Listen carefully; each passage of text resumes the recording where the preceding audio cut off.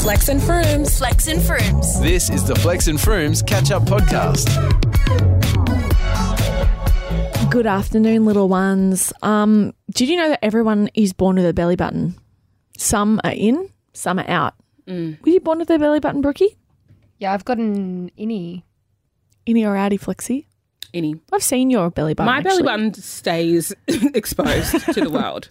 But I've just started integrating a belly button cleaning regime just because I like seeing what other bits I can clean. And it's so interesting. Get a little Q-tip, the ones you're not meant to use in your ears, a little bit of witch hazel. Why is it that I'm feeling that right up in places I shouldn't be feeling it? You push it in a little too far. No, you shouldn't. You shouldn't. It's a bit of... I heard belly buttons never heal. Is that a lie? Yes. Do you want to see mine? It's covered by the table. Thank goodness. No. The damage is done. Thank you. You've heard about innies and outies. Pardon me for a little switch up there. So you got innie belly buttons, outie belly buttons. It's the same with your downstairs region. Here is a TikTok explaining it. We're going to go on a journey with this one. Get ready. First, though, let's talk about what the difference is between an innie and an outie. So an outie vulva is when your labia minora, the two small folds of skin that lie inside the labia majora, which is that example on the left, protrude through. Though, then a innie is when the opposite happens.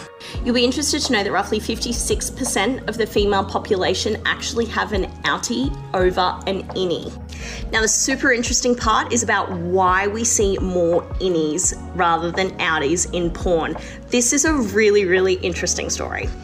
So I was recently in London where I met a fabulous artist called Jamie McCartney who has the Great Wall of Vulva artworks. Definitely give it a go. What the TikTok espouses, Flexi, is that the reason why we saw so many innies in porn, don't know if you watch porn, but apparently on porn there's like a lot of innies and not outies, is because in the 1970s when porn started being circulated, an outie was deemed too sexual.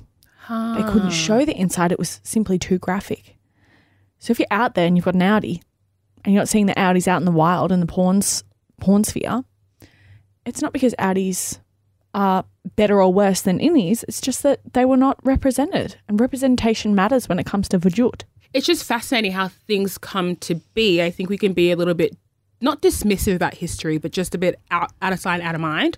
We just assume we arrive at places and they were just always like that, and there's just like no specific reason why things are the way they are. And then it always gets rooted back to such an insignificant thing. Like, yes, you're watching explicit content, but to see this part in its most explicit form is too explicit, babes, wake up. And then considering how, as we say, explicit porn is now, it's like you just can't introduce a few more outies. Come on. Whip them out. We're already here.